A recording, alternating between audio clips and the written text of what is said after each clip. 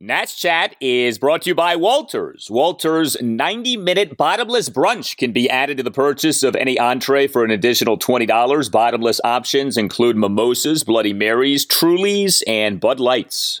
Walk on over to Walters for Game 3 of the Stanley Cup Finals. Puck drops at 8 p.m. on Monday night.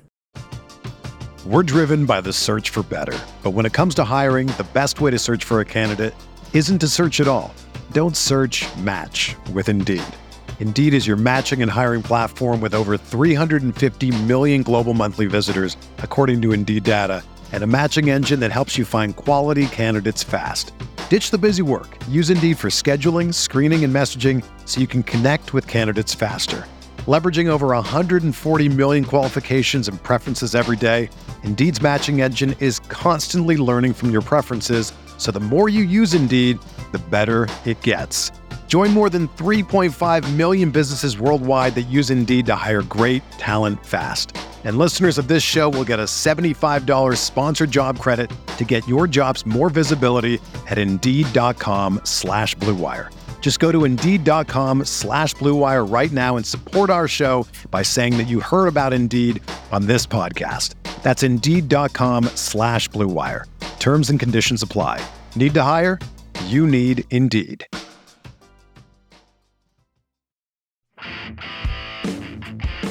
This is by far the most nervous I've ever felt on this field, so bear with me, please.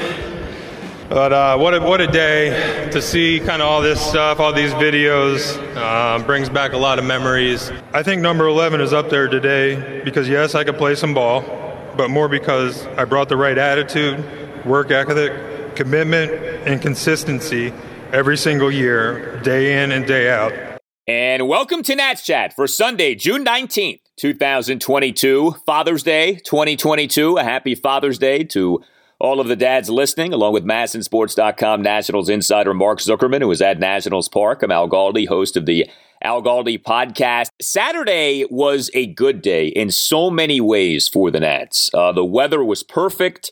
The pregame ceremony in which Ryan Zimmerman's number 11 was retired was so well done and so well received. We had the Nats' largest crowd of the season at Nationals Park, 42,730. We had a good outing from Josiah Gray, 6 scoreless innings. We, in the bottom of the ninth, had maybe the moment of the season for the Nats so far. Lane Thomas pinch, 2 out, opposite field, RBI single to right off former Nats closer Brad Hand to tie the game at 1. But we also had the result of the game, and that result was another Nats loss, a 2-1 10-inning loss to the Philadelphia Phillies. Nats now have lost 8 consecutive games overall and 12 consecutive games to the Phillies. Nats fall to a National League worst 23-46. But Mark, I don't know, maybe it's just the nature of this season. I still feel like Saturday was a really nice day for the Nats. It was. It was a good day, Al, that was really close to becoming a great day. Potentially the best day of the season, with one more swing of the bat. And, maybe I'm just a romantic. Maybe I'm just a sports writer who loves a good story. But in the bottom of the ninth, on Zimmerman Day, the guy who hit 11 walk-off homers, I felt like somebody was going to do it. And when Josh Bell connected on that ball, the whole ballpark thought the same thing. Long set. The 0-1 to Bell. Swinging a high drive, left center field deep. Back goes Herrera. The wind knocks it down, though, and Herrera makes the catch, shy of the warning track. Oh, my goodness, it looked like a home run off the bat, and it does not even reach the warning track. And unfortunately, of all the times for the weather to cool down and the wind to be blowing in the middle of June, you never see that here. It knocked down a bunch of balls today, and that one especially didn't even reach the warning track. They tied it, like you said, then lost in the 10th. But I felt like something, the cosmos was going to come together, and they were going to win on a walk-off and celebrate Zimmerman Day that way. And they didn't, but I agreed. There was a lot of good stuff that happened on this day. And I think also a reminder for everyone, for fans and for these players who maybe had not experienced this before, of what the environment can be like at the ballpark. And when this team is doing well and fans are into it and you're playing good competitive baseball, what it can be like. And they had it for the majority of this game. They just couldn't do that one last little thing to come away with a win. It was odd and unique to see Nats Park as filled up as it was. I mean, just to be honest, okay, to see 42,000 plus like that, we are not used to seeing that this season, okay? We're used to seeing crowds in the low 20s in terms of thousands, and sometimes many fewer fans than that. So it was great to see that. There certainly was an energy to the game, to the day. There's no question about that. It was nice. It was refreshing. It was something different with the way that this Nats season is gone. So we can get to the game momentarily, but I mean, the day really was about the Ryan Zimmerman retirement ceremony, and I thought that the Nats did an outstanding job. I thought they nailed it. I thought this was a first-class, well-executed, well-done production. You know, I thought going into it, I said, is this thing going to be too long? Is this thing going to drag? I really didn't feel like it did do that. I thought that the Nats hit all of the right notes. I thought that the videos were great. The bringing back of all these former players was well done. Zimmerman's speech was well done. In theory, something like this should be a layup, but it's not always like that. And to anyone who's a fan of the Commanders, we saw this past October with the debacle that was the Sean Taylor retirement ceremony. These things aren't always as simple and easy as they should be. The Nats, I thought, did a great job with what they did for Ryan Zimmerman. I agree. I had the sense going into it, I knew they'd put a lot of time and care into this one. They had planned this out for a long time, and people in charge of it were hopeful, but I think fairly confident that they had done it the right way. And they absolutely, I agree, they nailed it. And it's funny you said that you were worried it was going to be long. I kind of had the same thing. They're going to start this thing at 3:15. The game doesn't start till 4:35. Other than, Zim's speech was kind of long, but he was entitled to it. And he mentioned everybody that he needed to mention. It was, he's never going to get to Cooperstown. This was his Hall of Fame speech. And I thought it was very appropriate how he gave it. And the emotions were genuine. He was feeling it. If you were in the park or you're watching on TV and you didn't feel a little something when they played the video that was narrated by his family and specifically his mother, Cheryl. And for those who don't know, she's had multiple sclerosis since Ryan was 10. The act of speaking, something we do with each other every single day, don't even think about that fact, is really difficult for her. And it caught Ryan off guard. He did not know they had done that. It really meant something. You guys got my mom to talk on tape, which is way cooler than anything I've ever done. So congratulations for that. A lot of people in the ballpark were feeling the emotions in that moment. And so they did that exactly how you're supposed to do it. And, you only get one shot at that, especially being the first one, the franchise player. You only get one crack at it. And they knew they had to nail it, and they did. And kudos to everyone who made that possible. Yeah, I really enjoyed, too, the video with all of his former teammates. And the video concludes with his grandfather coming at the end and speaking like a grandfather. And I can only imagine what that must have felt like for Ryan Zimmerman. So it was great. It struck me watching all this. Ryan Zimmerman, it's such a unique situation because he is a slam dunk Nationals Hall of Famer. Like, his number being retired, there is no debate, there is no conversation. Usually when you are of that nature to your franchise, there is at least a Hall of Fame case for you. And yet for him, I would say he is a slam dunk no as a baseball Hall of Famer. Like, I don't even know if he's going to get the 5%, to be honest with you. There really isn't a realistic argument for Ryan Zimmerman being a baseball Hall of Famer. So this is such a unique needle that he threads. Obvious slam dunk team Hall of Famer, but obvious slam dunk no as a baseball Hall of Famer. There aren't many guys like that, and yet he is that. And I just find that to be unique. It's hard to think of many other players who are like that, where certified Hall of Famer for the team, but in no way realistically can you argue that the guy's a candidate for the Baseball Hall of Fame. He talked about this a little bit pregame with all of us, and what was really a very interesting press conference. It touched on a lot of different subjects, and we got some of it to put out there into articles and video clips, but there really was a lot more to it as well. The perfect timing of how this worked out for him, okay? Grew up in Virginia, went to UVA, and happened to be draft eligible the same year that the Nationals were having their first draft pick. The way it all came together for that, first of all, is pretty remarkable. And then it was the decision that he made on two occasions to sign long-term with them and to decide, I'm going to spend my whole career here. And he gave a really thoughtful answer about how every player has earned the right. If you get to 6 years in the big leagues, you have earned the right to decide where you want to play. And for a lot of guys, they want to go somewhere else, and that's fine. That's appealing to some. For him, it wasn't appealing. And the idea of staying here and the fact that the team wanted him and that this was home, that mattered to him, and he wanted to do that, and he knew how rare that was. I think I always was under the impression that the grass isn't always greener on the other side. And that's why you can put this all together. If the exact same thing had happened to him and he had been a Kansas City Royal, you wouldn't be having the same discussion. It's because he perfectly timed out with the start of the franchise and the career arc. It's exactly the career arc of the franchise, from the early years to growing to starting to win to having all the heartbreak and then finally culminating with the championship. You couldn't have drawn that up any better. And so he is the perfect microcosm of the franchise.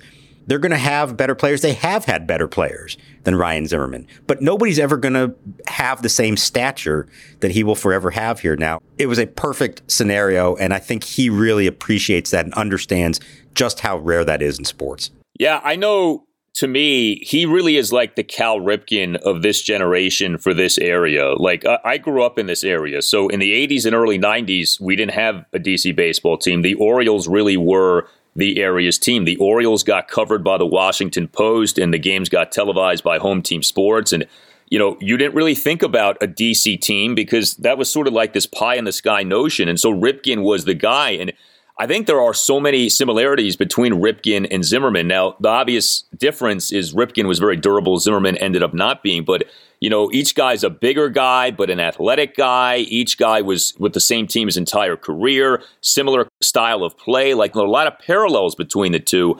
And Zimmerman was so up to the task of being the face of this franchise. Like, his approval rating in this area is got to be among the highest of any person in sports over the last 20 years. Who has anything bad to say about Ryan Zimmerman? And I give him so much credit for that. This was a day in which everyone felt good about him. I think it says a lot that all these players came back for him. I don't think that was a phony thing at all. I think they genuinely liked the guy. And the other thing, too, that I liked about Saturday was it was not a sad day. This did not feel like the ending, really. It felt like a celebration. But Ryan Zimmerman is in his mid-30s. He now has this role with the Nationals. Who knows what that's going to end up being? I mean, he has so much time in front of him. There are all kinds of possibilities for what he could do with the team. So, and it's not like he's going anywhere, you know? So there was no real sadness to this day. It was a happy day. It was well done. And Ryan Zimmerman is still very much a part of the Nationals franchise. Yeah, I think the only sadness, if there was any, was to go from that to now the reality of the team that's currently on the field and the situation that they're in. But even in that case, because he talked about that as well, he went through it himself. He knows what this is like, and he acknowledged that it probably needed to happen here. He can advise these young guys on what it's like and how to get through it and to believe in where they're going to ultimately get to someday, they think. But I want to talk about the ex-teammates because I really thought that was cool as well. So first thing, you said that it was genuine that those guys wanted to be there 100%. Adam LaRoche said to me, there could be 200 ball players here today, and all of them would show up on their own dime to celebrate. That's how many people felt that way about Ryan Zimmerman. All the ex-teammates. He said even guys who played against him. There's nobody was more respected around the game. Everybody understood and respected the player that he was. The other thing that struck me and I thought was cool is you had a bunch of guys from the 2012 team, the first one to make it to the playoffs. And so you had actually the whole infield, LaRoche, Espinoza, Desmond, Zimmerman, and then you had Jason Worth to that group as well, and Jordan Zimmerman and Gio Gonzalez. They were all here. And this is the 10-year anniversary of that first team to win the division. And it almost felt like, in a way, a celebration of that generation of Nationals players who lifted the franchise from laughingstock to perennial contender. And in a way, it was almost like a day for them as well. Obviously, Zim was the front and center of it, but we haven't had a chance to see all those guys back together again. You see one comes here or there, or somebody will come back with another team, or, you know, Gio will show up at the ballpark sometimes because he lives here, or Worth will show up. But to have them all together, I thought was really special and a reminder of that group. I know they didn't win it all, but they felt a common bond of having been the first group to turn the Nationals into a winner and change the perception of the franchise. Yeah, it felt like a homecoming day in a lot of ways for the Nationals, which I think was a good thing. And I think for the fan base, something like this was needed. This has been really tough this season and so much of last season. And so to have a day like this, it felt good. It felt nice to be reminded of the good times. And they're not that long ago. And, you know, they can perhaps be coming back sooner than we think. Was there anyone not involved or not there who you thought should have been involved or should have been there, or was basically everyone who should have been a part of this a part of this? I mean, I was thinking about, like, okay, so we saw Dusty Baker in that one video with the ex-teammates. Was there anything with, like, Manny Actor or anybody like that? Or they didn't cover every manager he had here, I guess, right? No, so we didn't see Manny Acta, Jim Riggleman, Davey Johnson, certainly not Matt Williams. So, yeah, there was a little of that. I thought it was a little interesting, and I don't know if it was on purpose or not, that Zim, he made a crack about, all the managers I played for, and there were a lot of them. And then he specifically mentioned Frank Robinson, said some nice things about him, and then Davey Martinez as well, and left everyone else out. Now, I don't know if that was condensed for time or if perhaps his feelings on different managers along the way weren't quite all the same, which is understandable when you play for, I think, 8 different managers. That might be the case. Among the players, the one I was thinking of was Michael Morse, that we didn't see or hear from. I wouldn't read anything into that necessarily, but he was maybe one. There weren't a whole lot from going for, Levon Hernandez, wasn't in any of this, but, I wouldn't make too big a deal out of anyone who didn't appear in it, because I don't think it's necessarily a reflection of their relationship with Zimmerman or not. They may have just, wherever they were, whatever they were doing, didn't get the chance to do it. I thought also was notable, and I was curious how this was going to go. So Bryce Harper, of course, was here for this because they're playing the Phillies. Now, he did not participate, on the field in person. He was watching from the dugout. He was there, watched the whole thing, and he was part of the video montage. And I was interested what with the fan reaction, because we know what it is when he plays here. And there was applause when he came on the screen. It was a short, it was a 3-second, 5-second clip. There was applause. There was not boos. And then just by coincidence, Max Scherzer was the next one. I just want to tell you congratulations. Well-deserved retirement and retiring of number 11. It finally happened. Just want to say congrats on your retirement day. You had a heck of a career. I love playing with you for all those years. And my favorite memory is definitely pouring champagne in your eyes after we won the World Series. And the crowd roared for Max. And so you got that little bit, like, you understand there's a difference in how those guys are still perceived among the Nationals fan base. But whatever fans might think of Bryce in terms of when he comes here to play, I was glad to see that there was applause for him in honoring Zimmerman, because he, of course, was a big part of the team for a lot of the time that Zimmerman was here. Yeah, and this thing that I've heard some people say of, like, he chose the Phillies over the Nats. No. The Nats were good with him leaving, and he was kind of left out there to pick among just a handful of teams in that free agency that ended up being pretty underwhelming and in some ways embarrassing for him. So this thing of, like, he chose to leave the Nats for the Phillies, it's not an accurate depiction of what happened. So I think to be mad at him for that, it's like he needed to find employment, so he went to the Phillies and they gave him the contract that he was looking for. So I don't personally hold it against Bryce Harper. I think, I think he's worthy of being cheered. Now, I think Max is worthy of louder cheers, but I have no problem with Nats fans cheering Bryce Harper. Yeah, it's funny. I remember thinking this at the time, and it's absolutely played out exactly the same way, just an opposite. When Jason Worth would go back to Philadelphia, it was the same thing. They booed him like crazy. And there were a handful of people like, why are you booing him? He helped us win a World Series. He was a great player. He never said he wanted to leave, but the Phillies didn't make him an offer nearly as good, and he took the better offer from the Nationals. Why would you boo him? And it's so funny to see the exact opposite now happen with Harper, again with Philly. Maybe over time, towards the end of Worth's career, he did start to get embraced again. I think they had a day that honored him when he retired in Philadelphia. So maybe that'll eventually happen here with Bryce. I don't know. It's going to be a long time, 13-year contract. Who knows what kind of wounds will have healed by then or not. But, the other thing is, you said it felt like a homecoming. I agreed. And Zim brought this up as well. They've got 17 years of history now. There's enough there to start feeling like you have an alumni base, that you can have more events where you bring these guys together, both to help out the young players who are here now, but also to have public events. And there's a history to this franchise now that they did not have. And it's okay to start celebrating it. There's enough there. There's enough players, enough quality players, and enough success for the team to start doing these things. Yeah, and I think that's important to build Washington, D.C. as a baseball city, to have history. Because the Senators' history, first of all, technically isn't a part of this franchise, but second of all, is so far in the past, so few people remember it. And obviously, like the Expos history, which is officially part of the franchise history, most people in D.C. don't really care about. So now that you have some kind of Washington, D.C. Nationals history, there's definite value in that. I think it's funny, too, Kyle Schwarber, ex-Nat, was on Boston for Zimmerman's final game. is on Philadelphia for his jersey retirement game. I think that's kind of odd that a former teammate like that is there. So really good day. The weather, too. I mean, I was thinking, like, imagine if it had rained. Like, how horrible would that have been? The weather was perfect on Saturday. Like, this was the best weather day in I don't know how long in the Washington, D.C. area. So the gods were on the side of the Nats for this Ryan Zimmerman ceremony on Saturday. For the middle of June, I can't ever remember a day like this where the wind was actually legitimately a little chilly with the wind blowing in. One day earlier, when they played the doubleheader Friday, it was in the 90s. I'm trying to imagine everybody sitting out there at 3 in the afternoon in the baking hot sun and humidity. If they had done the ceremony then, totally different story. Or like you said, God forbid if it had rained.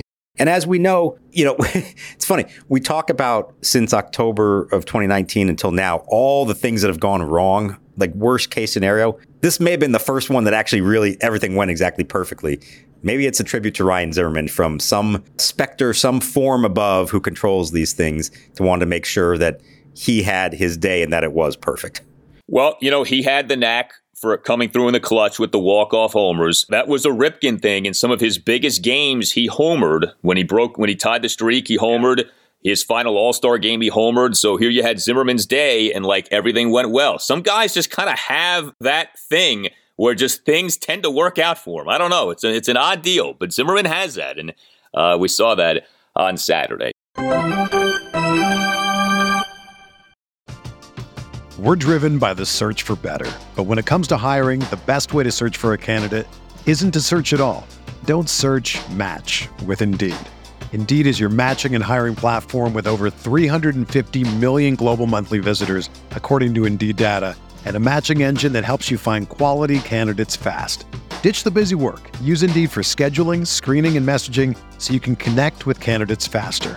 Leveraging over 140 million qualifications and preferences every day, Indeed's matching engine is constantly learning from your preferences, so the more you use Indeed, the better it gets. Join more than 3.5 million businesses worldwide that use Indeed to hire great talent fast. And listeners of this show will get a $75 sponsored job credit to get your jobs more visibility at Indeed.com/Blue Wire. Just go to Indeed.com/Blue Wire right now and support our show by saying that you heard about Indeed on this podcast. That's Indeed.com/Blue Wire. Terms and conditions apply. Need to hire? You need Indeed. Hey, it's Kaylee Cuoco for Priceline. Ready to go to your happy place for a happy price? Well, why didn't you say so? Just download the Priceline app right now and save up to 60% on hotels. So whether it's Cousin Kevin's Kazoo Concert in Kansas City, go Kevin, or Becky's Bachelorette Bash in Bermuda, you never have to miss a trip ever again. So download the Priceline app today. Your savings are waiting. Go to your happy place for a happy price. Go to your happy price, Priceline. Here's the set in the 0-1. Swinging a ground ball back to Gray. Oh, and this will be a fitting way to end 6 innings. An underhand toss to Bell for the out. Good for Davey giving him a chance to finish that right there. That's good stuff. That's a big-time performance by Josiah Gray, and he'll soak in the applause. As for the actual game for the Nats, a 2-1 10-inning loss to Philadelphia at Nationals Park on Saturday. This ended up being a pitcher's duel between Aaron Nola and Josiah Gray. Nola ended up tossing 8 scoreless innings, 8 strikeouts versus 1 walk. Josiah Gray on this day was starting a game for the first time since June 8th. It had been a while, right? He was supposed to start on Monday night. The game got postponed by 90-plus minutes due to rain. Gray ended up not making his start. I didn't know what to expect from Josiah Gray in this game. I don't even know if he knew what to expect from himself in this game. And it ended up being kind of a strange game because you could argue that he was really good. You could also argue that he really wasn't that sharp. Now, he ultimately tossed 6 scoreless innings, which is great. But he threw the 6 scoreless innings on 117 pitches, which is a staggering pitch count for 6 scoreless innings like that. And he threw a lot of balls, 66 strikes versus 51 balls.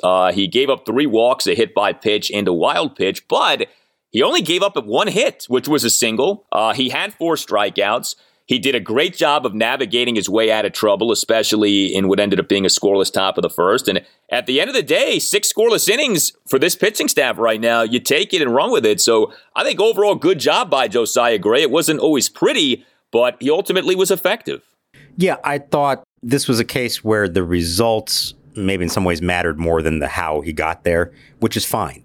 We've had games here where you said, boy, he looked really good, but the end line was, not that great.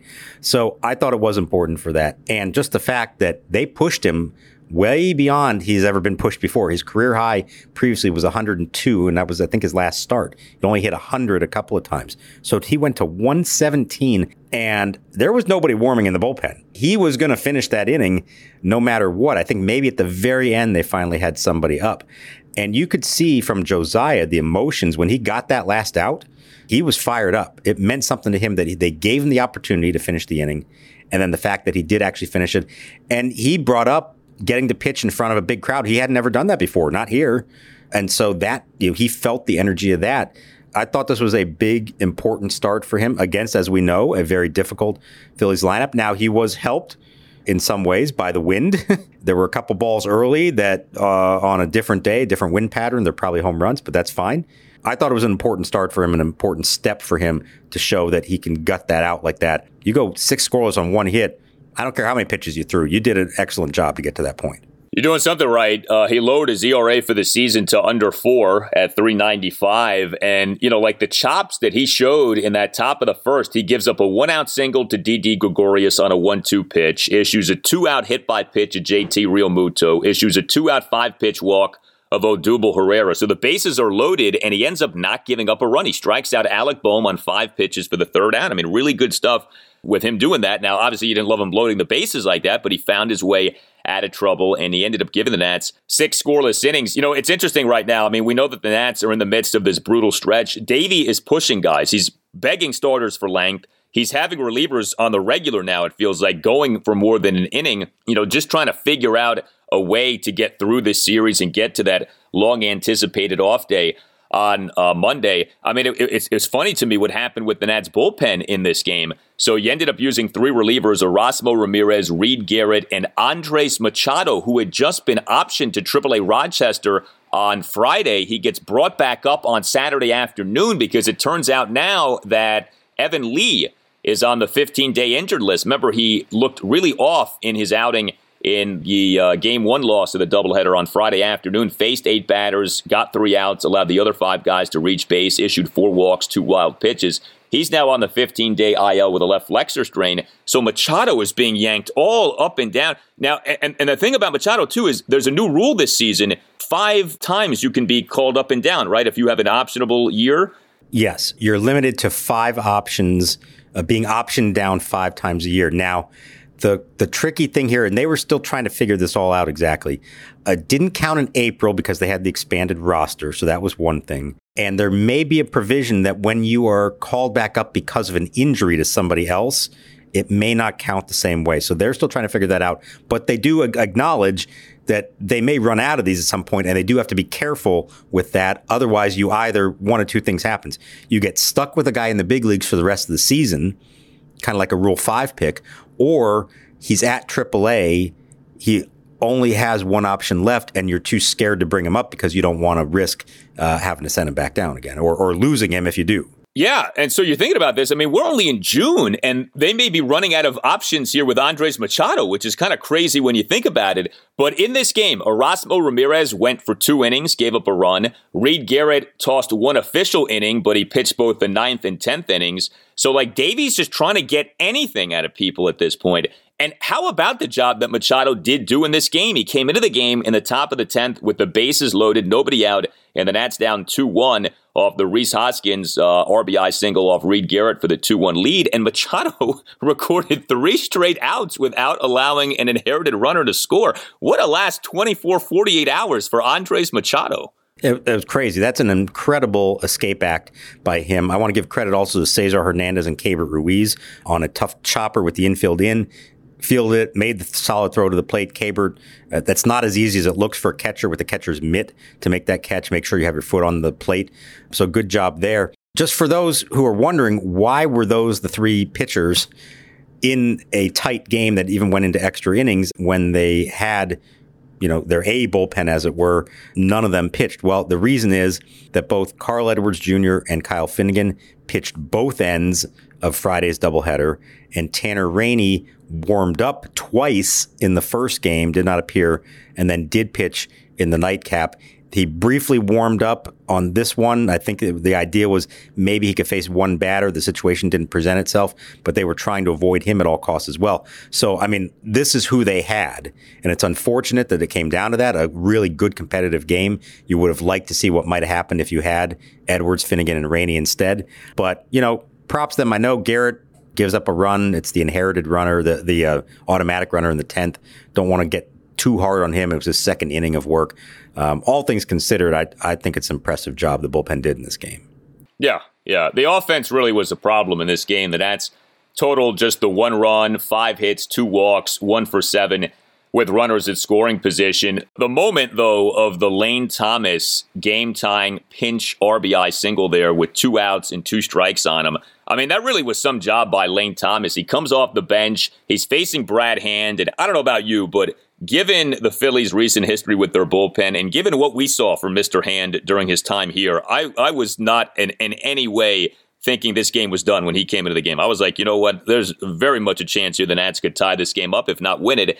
And that was some job by Lane Thomas. He was down at one point in the count 1-2, ends up lacing an opposite field RBI single to right field. And to see the 42,000 plus erupt like that, I mean, I was thinking about this. Has there been a better singular moment this Nats season? I mean, not that there are that there's a mile-long list of candidates, but that was a pretty cool moment on Ryan Zimmerman Day, bottom of the 9th, a pinch RBI single to tie the game off an ex-Nat like that in front of a crowd of nearly 43,000. That was pretty cool to see. Slider, line drive, base hit right field. Soto coming home. The throw from Bierling is not in time. He slides in. The game is tied. Yeah, I'm trying to think. There probably wasn't, or if it didn't happen in front of a crowd, anything like this. They don't have a walk-off win this year, I'm pretty sure. They've battled a few times. There have been some exciting moments late, but they usually end up on the wrong end of them. I mean, they tied the game on Friday night, but that was on an air, so it wasn't quite the same thing. So, yeah, I agree. It was a great at-bat to step up like that, down to your last strike, go the other way with it. I was really impressed with that. And yeah, I agree. It had that feeling, like I said, on Zimmerman Day, Brad Hand on the mound. It was like, they're actually going to find a way to pull this off, aren't they? And they came close. They didn't quite do it. I'm curious for your thoughts on the bottom of the 10th when they hit 3 straight flyouts to left field. We thought maybe they'd try to manufacture and just get the run home, although maybe it wasn't the right hitters for that. But how did you feel about A-Ray Adrianza pinch hitting for Victor Robles with 2 outs in the bottom of the 10th? I thought that was quite an indictment of where Victor Robles stands right now. I think it is. I wonder, knowing how much Davey loves to play off yesterday's results, how much of that may have been Adrianza, who, remember, had that meaningless RBI double. And maybe that was sticking in Davey's mind. Adrianza, in the Game 2 loss on Friday night in an Nats 1-run 10th, had a 2-out first pitch, opposite field RBI double to right to cut the Nats deficit to 8-7. As ridiculous as it may sound, I wonder if that was in the back of Davey's mind, and he's like, well, he did it last night. Maybe he could do it again today. I mean, Robles is not a great hitter. We know that. I would prefer him over A-Ray Adrianza, okay? I mean, just my opinion here. But I wonder if Adrianza having that double was in Davey's mind when he pinch hit for Robles with Adrianza. I don't know if it was that. My guess, it was more of a lefty-righty thing against Sir Anthony Dominguez, probably figuring it was a better matchup. But it is an indictment of Robles. Let's just be honest that with the game on the line, you're determining that someone else who is a pretty weak hitter was actually a better option for you than a guy who, in theory, at least starts for you on a somewhat regular basis. So I don't know. I thought that was pretty telling as far. I think it had more to do with how they feel about Robles than how they feel about Adrianza. Adrianza was just the best option they had on the bench at that point. I think Riley Adams was the only other one that they hadn't used at that point. That's the thing. See, I would have thought Adams would have been the guy. That's why I think he went with Adrianza, because I think in Davey's mind, he's like, well, he hit a double last night, so maybe he can do it again today. I don't know. I could see him. That's kind of like the Davey logic sometimes with this stuff. Juan Soto on Saturday. So another game in which he doesn't do much in terms of generating hits. He did have 2 walks. One of them was an intentional walk, and he had this infield single. Bottom of the first, a 1-out infield single to the left side of the infield. He was easily safe. Initially is called out, then got ruled safe via a successful Nats challenge. As you noted on Twitter, this umpiring crew has had some series, okay? But then Soto gets caught on an attempted steal of second base for the 3rd out. And this happened with Josh Bell batting. The same Josh Bell who had hit 4 home runs over the first 3 games of this series. Do you know, did Soto run on his own, or was he told to run in that spot? I don't know specifically. My guess, based on the way they usually do these things, is they give a green light, which is if you feel you can take the base, if you get a good jump, you can go for it. They don't all that often just give a straight up steal, no matter what signal. It's more up to the runner if he feels right in that moment on that particular pitch to do it. Now, they'll put a red light up as well if they say, no, we don't want you trying anything. I don't think it was anything like that. You know, that whole inning, what it felt to me like, maybe I'm reading more into it than I should, but it felt like after having his hustle questioned the night before, you had Juan Soto busting it down the line on an infield grounder and beating it out, and now trying to show that he can win games for you with his legs and not just his bat, and trying a little too hard to make something happen, you know, on the bases and getting caught stealing. We didn't talk to him, so I don't know if that's actually what was in his mind or not, but in the moment, it kind of felt like that to me. Yeah, that was bad with Josh Bell hitting like that. And look, Bell didn't have a big game on Saturday, but you didn't know that at the time. Bell was on fire. You don't run yourself into a third out like that with Bell batting. I couldn't stand that. Soto Soto has 1 hit this entire series. It's that meek infield single. That's the only hit this guy has this entire series. It's amazing right now seeing him as he is. I'll give him credit. I mean, he hustled hard on the Lane Thomas RBI single in the 9th, and I love the way he slid into home plate. So that was, again, a great moment. Cool to see that. And, Soto, I think he's trying. Like, I still wonder sometimes about the knee, although running home in the 9th inning, the knee looked just fine. But, man, he just is not producing right now like we know he can. Well, I said going into this series, the Nats are going to win a game in this series, right? It's so hard to get swept over the course of 5 games. Here we are now. The Nats are on the doorstep of the indignity of a 5-game sweep. Yes, the Nats, if they don't win this Game 5 of the series on Sunday afternoon, will have been victimized to the tune of a 5-game sweep by the Phillies. And it is up to Jackson Tatro to stop the bleeding. Is Jackson Tatro up to the challenge? Now, this is a unique game on Sunday afternoon. This is a Peacock game. It's a 12:05 first pitch. So think about this, too. Game 1 of the doubleheader on Friday was Friday afternoon, 1:05. The Nats, in a period of a little more than 48 hours, will play 4 games. That is nuts when you think about that. And yet the Nats are about to complete that. So as we've been saying, this has been a rough stretch here for the Nats. But Senor Tatro, the task is on you. The onus is on you to stop the Nats' losing streak and to prevent a 5-game sweep. We will see what he's got in him. They're going to push him. They kind of have to.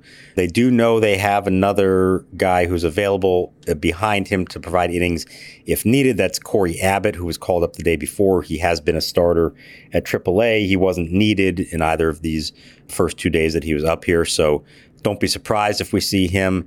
You would hope, if you can get to the late innings and it's close, that now Edwards, Finnegan, Rainey will be available. They finally get an off day on Monday before they go to Baltimore for a 2-game series.